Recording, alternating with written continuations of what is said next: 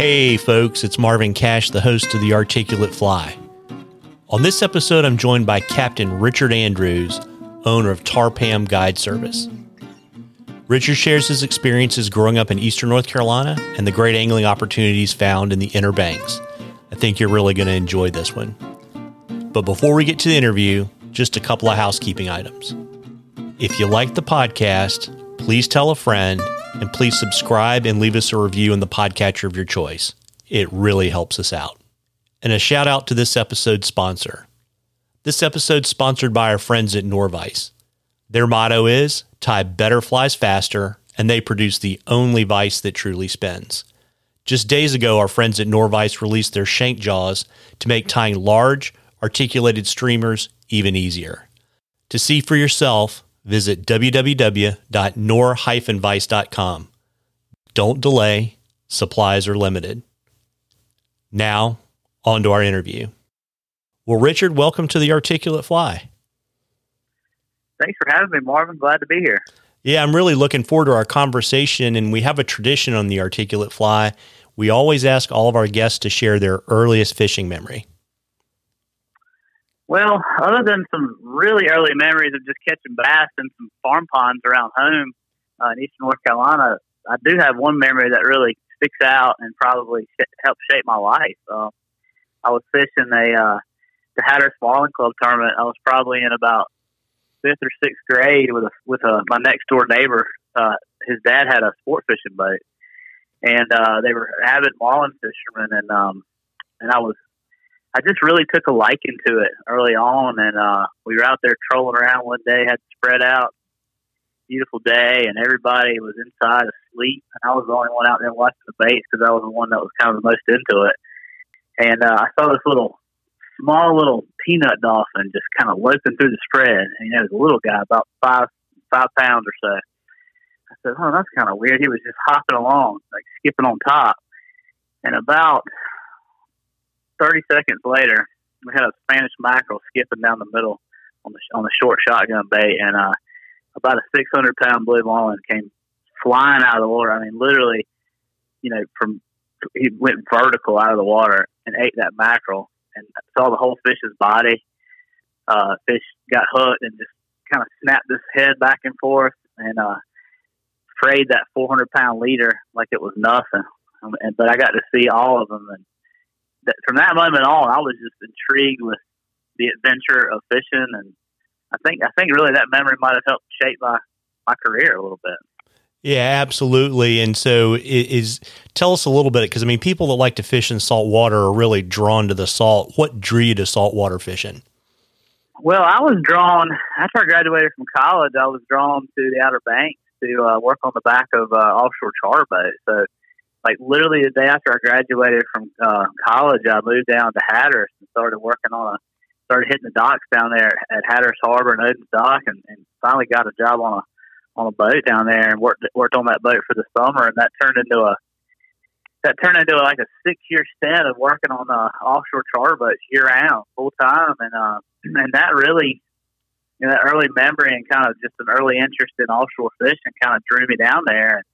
And I've evolved kind of into the fly fishing game, into the inshore saltwater game from that. So a lot of people will start out catching small fish and then kind of evolve into catching bigger fish in bigger water, but I've gone the exact opposite direction. Interesting. So when did you exactly come to the dark side of fly fishing? Well, I went to school in Virginia, high school in Virginia, and the school that I went to had a smallmouth river adjacent to it. And so I started fly fishing there when I was in high school. We would, pop a bug fish and streamer fish for smallies. It was the Rapidan River, and it was actually a really good smallmouth river. So that's where I started fly fishing. And I kind of took that and just learned from there as I went, and it's just evolved into, caught some fish on the fly, some billfish on the fly when I was offshore fishing, and just started poking around home on the rivers, catching stripers, catching shad, catching speckled trout, doing what I do now, and have really learned that there's a lot of opportunities for fly fishing in our area. Yeah, and speaking of what you do now, when did you know you wanted to become a charter captain? Well, our original intent when I was offshore fishing was to become an offshore charter boat captain, and so I was heavily involved with that. I was in the thick of that for the longest time, and when I was doing it, it was 20 years ago, and there was diesel fuel hit $3.50 a gallon for the first time, and I was watching these kind of owner operator guys down there at Organelle and Hatteras becoming the industry changed tremendously. They were these owner operators were becoming paid employees by owners. These wealthy owners were buying these boats and upgrading these boats and paying these captains to run them for them. So I didn't like that part of the business, and I just thought the writing on the wall was just hard to make a living doing that. And so I really started getting more interested in inshore fishing and kind of evolved into the inshore game from that. Yeah, and so how long did it kind of take you to break into the guide game on the inshore fishing? Well, I've done it off and on, throughout my life, but I really had to just start it, and we moved to the Inner Banks. We wanted to live. When I met my wife, we wanted to live in Washington, North Carolina. So we moved to Washington. I figured that'd be a great place to start a inshore guide service. So we came here, and I started working part-time for one of the river keeper organization here, which was called the Pamlico Tar River Foundation at the time, and now it's called Sound Rivers. But I worked for them Monday through Friday, and then was guiding Thursday, Friday, Saturday, Sunday.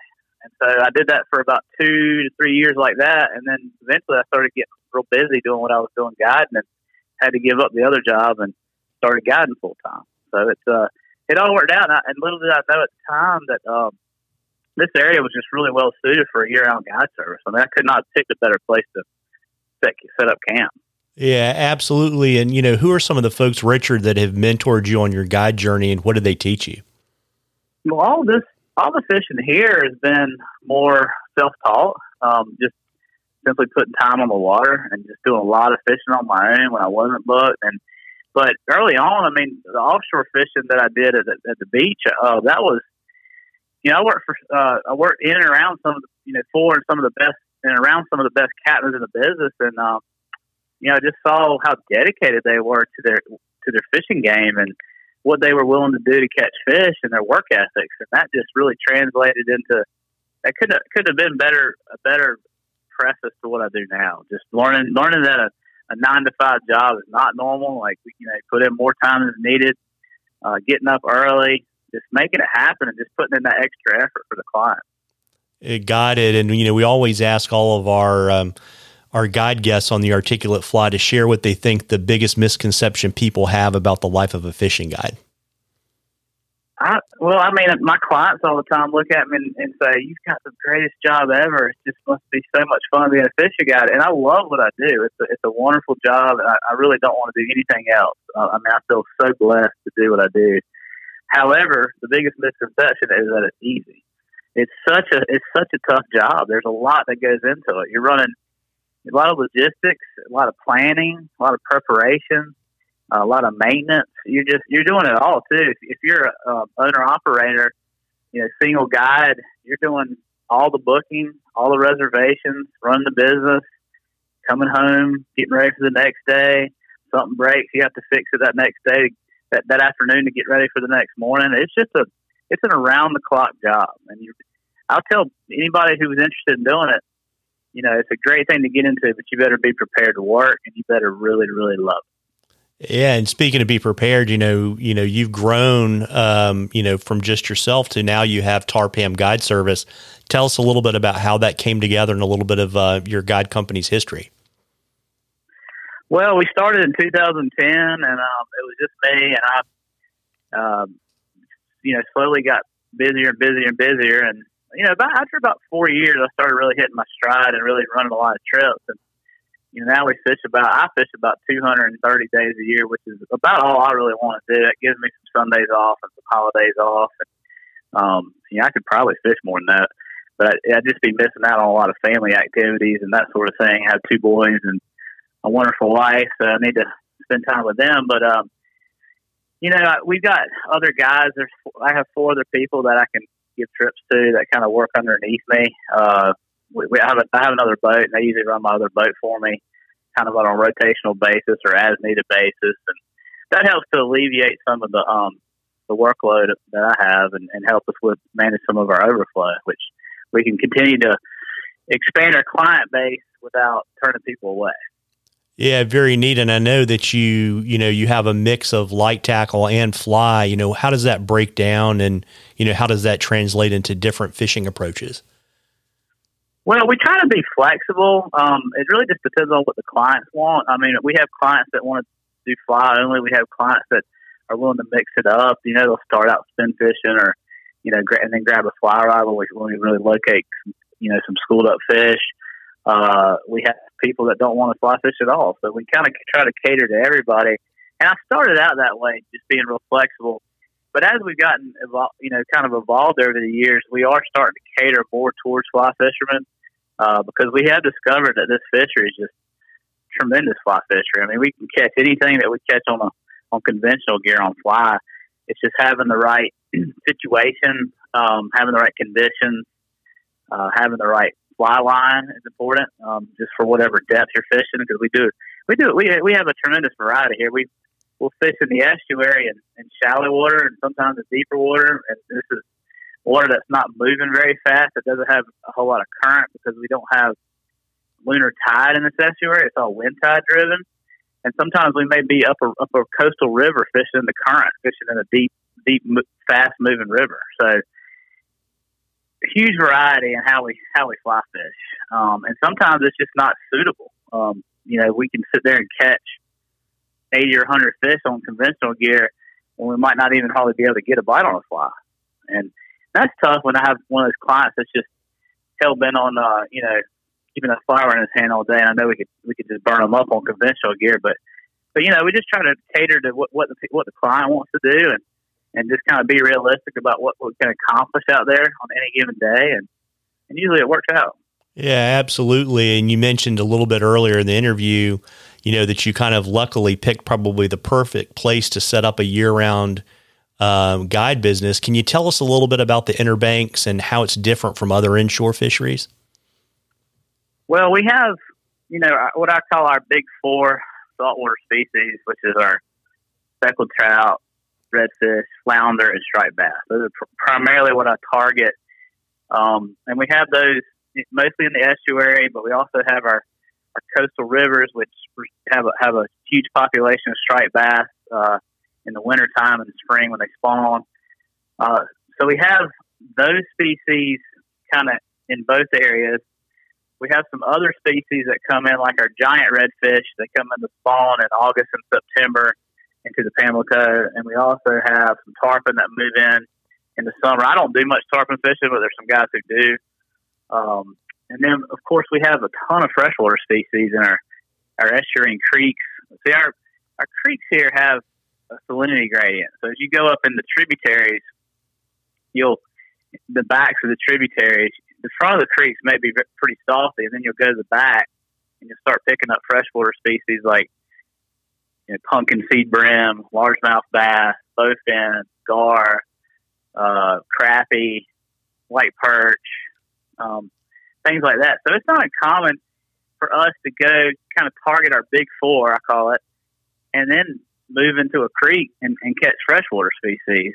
We've had trips where we'll catch 10 or 12 different species of fish in one day.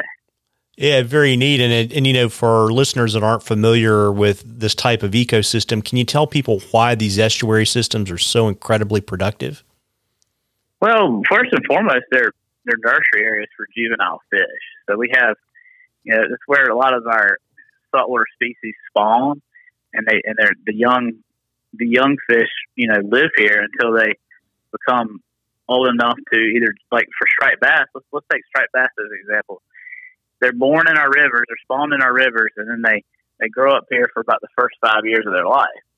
If they make it to age 5 or 6, they immigrate out of the estuary to the ocean. They join the ocean population, the Atlantic Ocean population, which migrates up and down the eastern seaboard.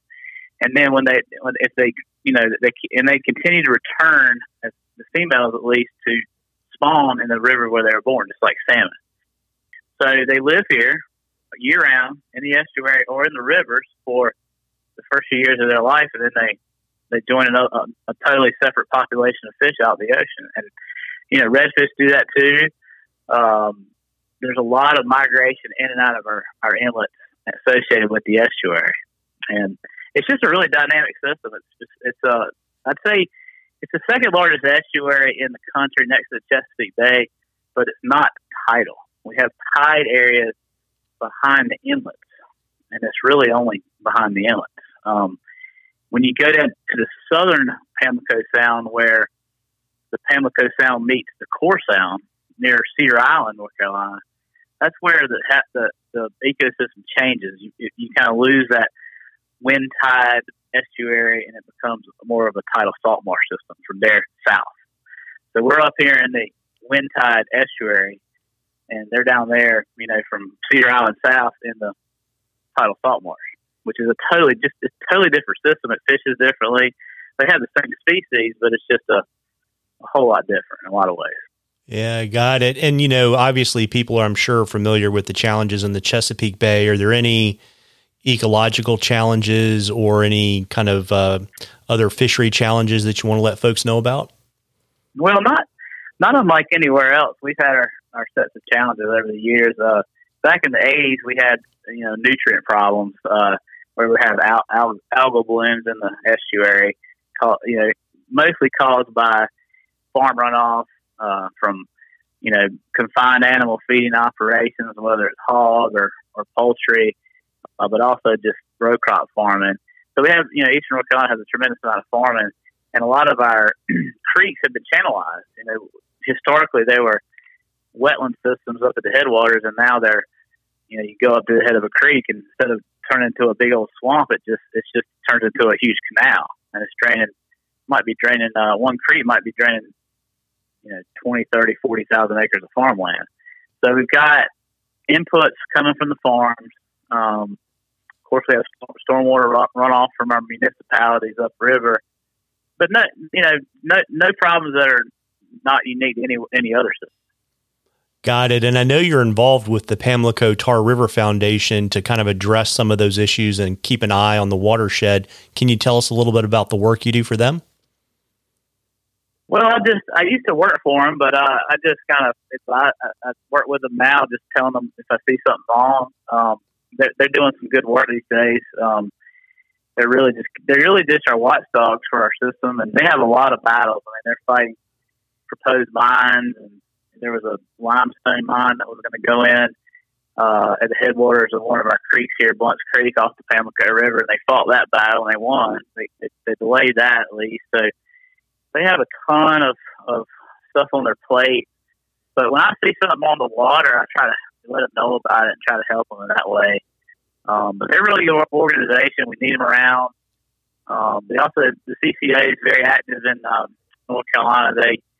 They've been doing some good work trying to fight some of these fisheries conservation battles that we're working on. And North Carolina is just a really backwards state for fisheries management. We've had lots of favor towards the commercial industry. And I'm not against commercial fish. I like fresh seafood, but it's just ridiculous. It's to the point where the state is just almost unfriendly to recreational fishermen. So it's a very hard place to do business in that regard. But despite that, we still have great fishing and I'm able to have a good business. So I'm lucky in that aspect, but we have a lot of fights on our hands, and I wish North Carolina could get, on board with what a lot of the other states have done. If they could do that, our fishing would be second to none. It would just be incredible. So we have great fishing, but could it be better? Absolutely. And are some of those issues, I don't follow the saltwater conservation issues as closely, but I assume it's probably maybe around striped bass, and I think gill netting has been an issue. What are some of the issues that we're a little bit different than other places up and down the Mid-Atlantic? Well, in my opinion, there's four main issues. One, we have inshore trawling that occurs in the Pamlico Sound, and there's a ton of bycatch associated with that. To catch a pound of shrimp, there's been good scientific studies to show that 3 to 4 or 5 to 5 pounds of bycatch are caught for every pound of shrimp. That's a tremendous amount of waste. And these are juvenile croakers, spot, gray trout, flounder, crabs, and an assortment of other species. That's number one. Number two is our inshore gill netting. There's just a lot of waste associated with that too. It's just non-selective a lot of times, even though they say it is. It's not as selective as they make it out to be. The third thing is commercial fishing licenses. We've got a lot of licenses out there, and there's a lot of, and not all of the, only a small portion, or maybe even half or a third. I couldn't quite say the exact number of all those licenses are real full-time professional commercial fishermen. There's a lot of guys that have like a lawn service, they mow grass during the week and then they go set gill nets on the weekend, that sort of thing. That needs to go away. Commercial fishing license reform needs to be looked at seriously, because they can't really account for what's being taken out of the system. So that's an issue. Another issue is the fact that we have dual agencies managing our resource. We've got the Wildlife Resource Commission, which is in charge of our hunting and our inland fisheries, our freshwater fishes. And then we have the Division of Marine Fisheries, which is in charge of managing our coastal fisheries. We've got two different agencies that don't necessarily see eye to eye, that have different conservation ethics as well. The division tends to be a lot less conservation oriented than the Wildlife Resource Commission, and they are usually under a lot more criticism from the recreational community. So if we can get those agencies combined under one, it'd be a lot more efficient. It would save the taxpayers a lot of money from a management standpoint and a law enforcement standpoint. So we've got some issues here. Every state has issues, but in my eyes, those are the biggest issues that we have. And if we can get some of those under control and maybe change, our fishery would be, the potential is huge. I mean, we'd be right there with Florida or Louisiana easily. Well, I'm a little bit biased because I have family from Eastern North Carolina. I know you grew up there, but for my listeners, Richard, who don't live in Eastern North Carolina or who've never visited, can you tell us a little bit about the region's flavor? Yeah, Eastern North Carolina is definitely a unique area. I grew up here in Tarboro on the Tar River, so just upriver where I live now, which is in Bath. But it's a great place. A lot of farming. That's our biggest industry here is farming. A lot of fishing. But we have, a lot of our lifestyle in Eastern North Carolina, especially on the rivers, is dictated by our fish migrations. Like right now, we just started our shad run for the year. And there's an old saying in Tarboro, it's not March Madness, it's March Shadness. So when March Shadness arrives, everybody's out and about on the river catching shad. We have a tremendous run of hickory and American shad that come up the Tar, as well as the Noose, the Roanoke, and the Cape Fear. The Roanoke's probably has the highest numbers of shad, but the other rivers are really good too. So we have a shad run in March, late February, March. We have a striped bass run after that, where they come to spawn in April and May. So yeah, a lot of our lifestyle here is dictated by the hunting and fishing seasons. Waterfowl hunting is huge. There's a lot of that goes on in my immediate area here. But it's just a great place to live. It's very laid back. If you like laid back small town lifestyle around that has great hunting and fishing resources, and Eastern North Carolina is a great place to live. Yeah, if you like barbecue, hush puppies, and sweet tea too, right? Only barbecue with vinegar-based sauce. That's the only real barbecue in our book. Yep, and no red slaw. That's right. Yeah, that's a Western North Carolina thing. Yeah, but no, Eastern North Carolina is a great place, and so are the mountains of North Carolina. I'd say we've got two great parts of the state, and a lot of stuff sandwiched between them. But we've, really, North Carolina is a very diverse state. We're very blessed here. Yeah, absolutely. And you touched a little bit on your striper fishing, and I guess you've kind of got two separate striper games, right? Because I think your winter striper fishing is very different than what you're getting ready to gear up for here for the spring. You want to tell folks a little bit about that? Yeah, our winter season runs roughly from December through the pre-spawn period, which would be late March, early April. We're just targeting resident striped bass in the lower river systems. They use our lower coastal rivers as, when I say lower coastal rivers, I'm talking about the Neuse River above New Bern, the Tar River above Washington, and the Roanoke River itself, the flowing portion of the Roanoke River, from the mouth up. So they use the lower and middle sections of these rivers as wintering grounds, and they roam around and feed all winter long. So we're chasing after those schooled up fish, and the Roanoke is probably the king of them all as far as numbers goes. We catch, on a slow day up there, we'll catch 20, 30, 40 fish. When it's really fishing well, it's not uncommon at all to catch 100 or more in a trip. I mean, sometimes 150, 200. It's just big schools of fish. So we're hunting those down in the winter. Now in the spring, the fish migrate up to their spawning grounds on the various rivers, and that's all water temperature driven. They usually start to move up the rivers as the water temperatures climb in the high 50s and low 60s as it warms up, and they'll spawn around, most of the time, around 66 to 68 degree water. And so peak spawning usually occurs in our rivers somewhere between, usually the first 2 weeks, between the end of April and the middle of May, somewhere in there. It's a moving target every year, but that's usually when these fish spawn. So we fish them all winter. We fish them up to the pre-spawn period. We fish them during the spawn on their spawning grounds, and then after they spawn, they'll come back down the rivers. Some of them will linger up on the spawning grounds and kind of in the middle section of the rivers, and we'll fish them there as well. But they tend to congregate back on the lower end post-spawn, like late May and early June. So striper fishing pretty much takes me from the holidays all the way through the winter and the spring until about the late part of May.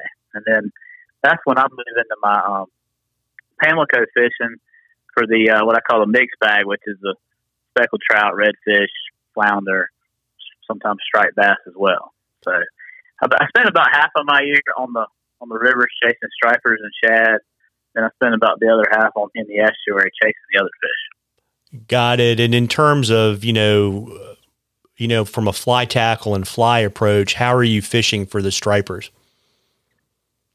Well, it depends on where we are. We catch them in the estuary. A lot of times we'll catch them in 3 to 6 feet of water with no current. So we're using, if they'll hit poppers, we'll catch them on poppers on top. We do that a lot in the summer, or anytime it's warm. Really, that top water game is an option. But if they're feeding subsurface and not hitting up on top, we'll use just a sink tip line, like a short sink tip, like a 10-foot sink tip, and so that the fly will get down in the water column fast if we're kind of moving on the boat and trying to cover water. Does that make sense? Mm-hmm. So it'll just get down, and then we just start stripping it in. We don't have to wait on it too long. Or in some cases, we may even use an intermediate line. It just all depends on what depth we're in. Now, if we're up in the rivers, we'll fish sink tip lines, but they're 30-foot leg core lines, like a full. They're not really called full sinking lines, but they're more of a striper line. It's a 30-foot sinking line with an intermediate running line. So in some cases, we'll use up to a 450 grain. Like in the Roanoke River, where it's deep, up in Weldon, where the water's fast on the spawning ground, we'll throw a 450 a lot, and that's what it takes to get the fly down to them. Got it. And do you have any favorite flies? Well, I mean, the articulated flies, of course, are great catching flies. Stripers aren't too picky. If you get it in front of their face and twist it, they'll usually eat it. We use a lot of clousers. I've used, a lot of times I'll rig a clouser in tandem. I'll have a dropper, and I'll have 2 clousers about a foot apart, 1.5 feet apart. And when you twist them, they'll kind of dance. And so we do that a lot when we're fishing the estuary. And out of the current, sometimes we'll catch 2 stripers on one rod.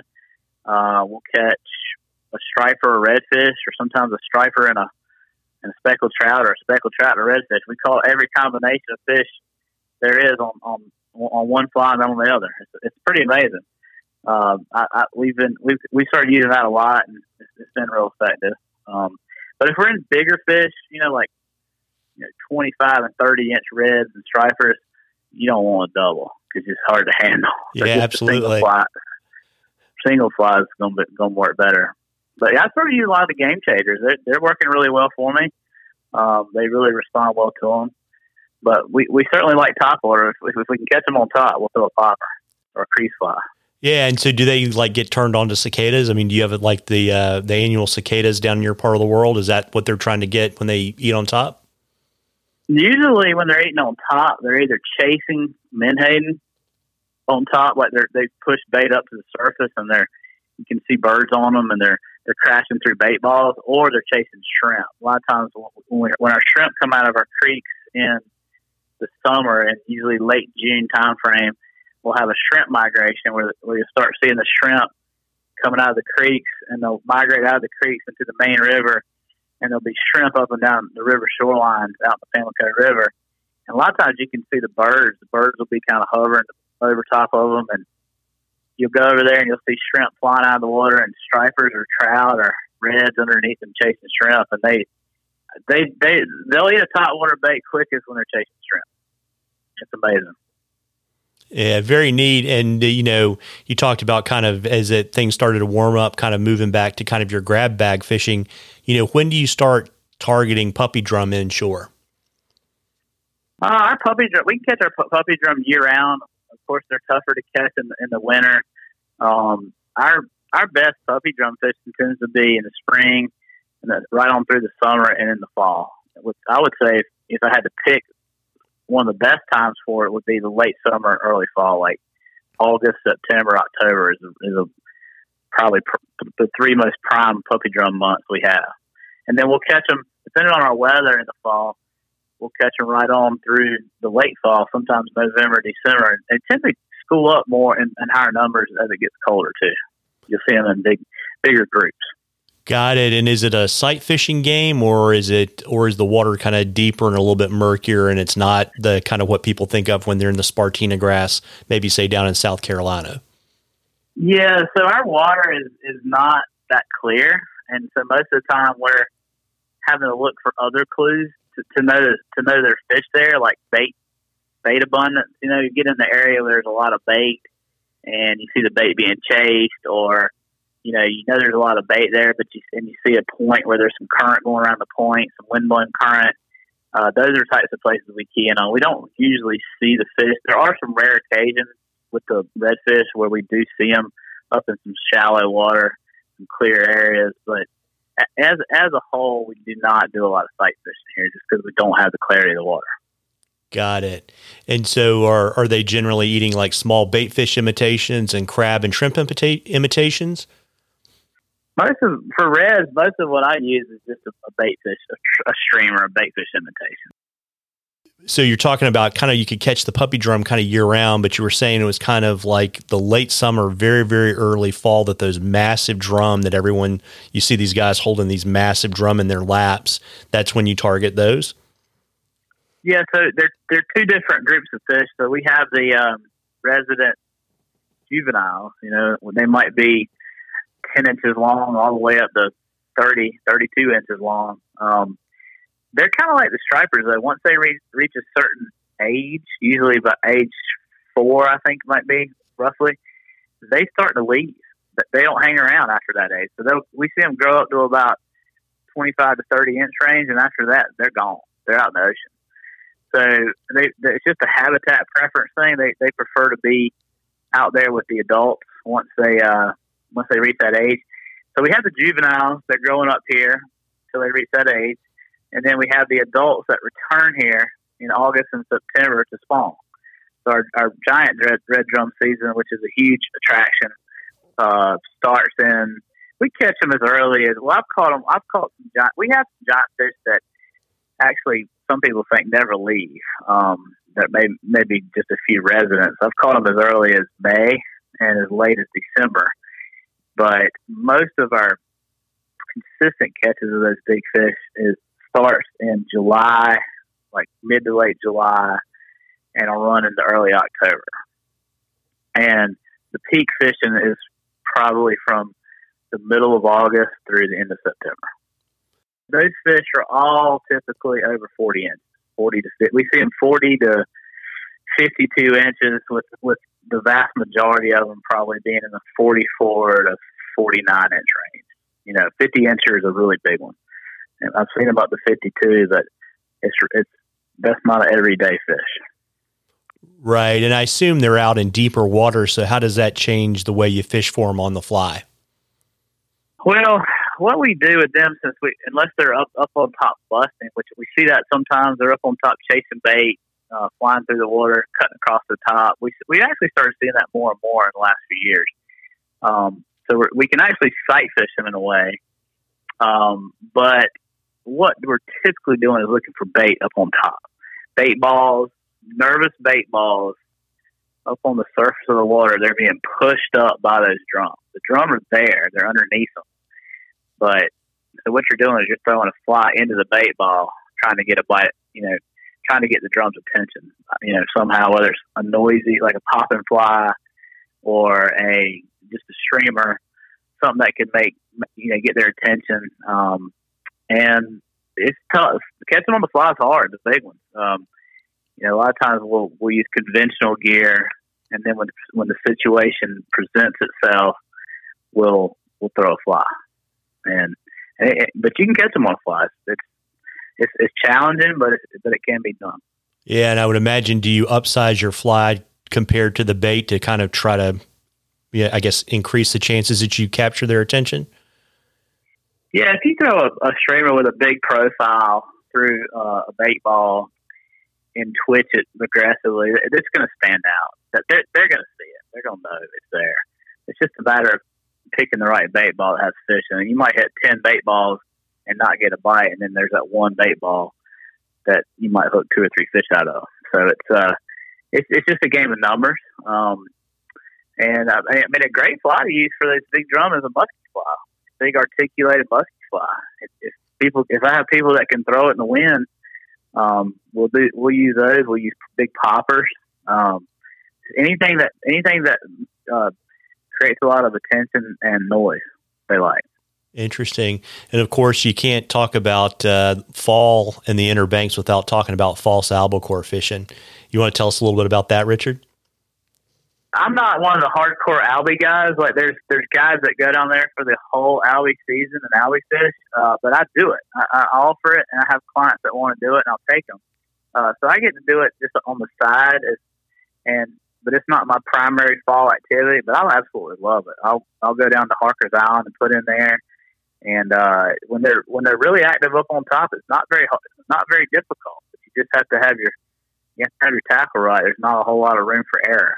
And they can be quite picky. They're very size-driven and color-driven at times. So you need to have an assortment of flies that match whatever they're eating. They can be real particular about the size of the fly. If it doesn't match the size of their bait, sometimes they'll turn it down. But it's an awesome fishery. It's one of probably the premier fly fisheries on the eastern seaboard, and I'm there when it's good. I'm down there doing it. Yeah. And so when does the false albacore season usually run? Usually they start showing up in good numbers by about the end of September, early part of October.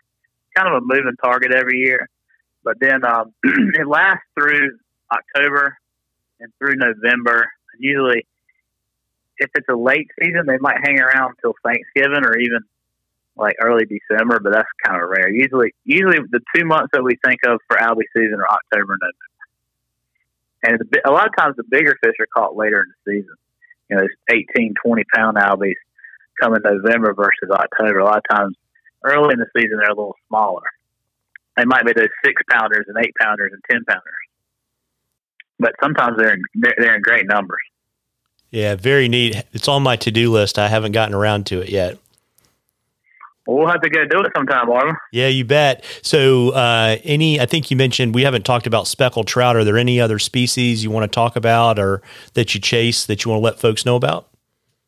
Well, like I said, the big four, we target specks, and and redfish and flounder. Well, we don't do a lot of as much flounder fishing as we used to. Believe it or not, I have caught some flounder on the fly before. They will hit a clouser pretty readily, or any kind of streamer. But we used to do a lot more of that than we do now. And then, of course, the stripers. So that's primarily what we target on fly, and that keeps us busy year round. Absolutely. And why don't you let folks know what it's like to be out on the water with you or one of your other guides for the day? Well, what we do is we have a lodge now in Bath that we built last year. This is a very rural area. Once you get too far east in our area, it just starts to get more and more rural. So places to stay are a precious commodity. So we build a house in Bath where we house most of our clients, and what they'll do is they'll meet us at the boat ramp in the morning, and we'll launch early and get going for a nice, exciting day of fishing. And usually, most of our people like to fish 6 hours. We offer 4, 6, and 8 hour trips, but they are by far our best selling trip is a 3/4 day, 6 hours. It seems to be just the right amount of time on the water, not too much and not too short. And it's just we start early, and then we're usually wrapping it up by early afternoon. Yeah, and I imagine the good thing too, right, is since you're not in a tidal system, you don't have to sit there and track the tide charts quite as closely as other people that guide on the Salt do. No, we don't have to fish by the tides. We fish early one, because it's in the summer, particularly it's more productive in the mornings, early before it gets too hot. But the winds in our area, we have a sea breeze that blows off Pamlico Sound in the afternoons here, and it can get quite fast and quite tough, and really just kind of wipe us all out late afternoon. It's not uncommon at all by about 2 or 3 o'clock for it to be blowing 25 out of the southeast, and it's nice because it cools everything down here a little bit, and it blows right off the Sound. Blows up the rivers, which most of our rivers are kind of oriented roughly east-west, and so the southeast sea breeze comes right in off the Sound and cools everything off. But we like to get out there and fish before that really gets kicking. Yeah, a little too much chop, right? Yeah, I don't do a lot of afternoon trips in the summer. It's just usually just too windy. Yeah. Well, before I let you hop tonight, Richard, why don't you let folks know the best places online to follow your fishing adventures and how they can book a day with you? Well, we have a website, our website, www.tarpamguide.com. I try to keep a fairly updated fishing report on my blog there. And all the information about what I do is on my website. Of course, we're on Facebook and Instagram as well. You can find us easily on there. And if you want to book a trip, the best way to do it is just shoot me an email at richard@tarpamguide.com or give me a call myself. And I promise I'll try to get back to you within a day. Well, that's awesome. And I'll drop all that stuff in the show notes. Yeah, appreciate that, Marvin. Yeah, absolutely. And I really appreciate you carving a little bit of time out this evening to talk with me. Me too. It's been a privilege to be on here, and I hope folks can get to know me a little bit better through the podcast. I've really enjoyed it. Absolutely. Have a great evening. You too, Marvin. Well, folks, I hope you enjoyed that as much as we enjoyed bringing it to you. Again, if you like the podcast, please subscribe and leave us a review and rating in the podcatcher of your choice. And don't forget to check out Norvice's new shank jaws at www.nor-vice.com. Tight lines, everybody.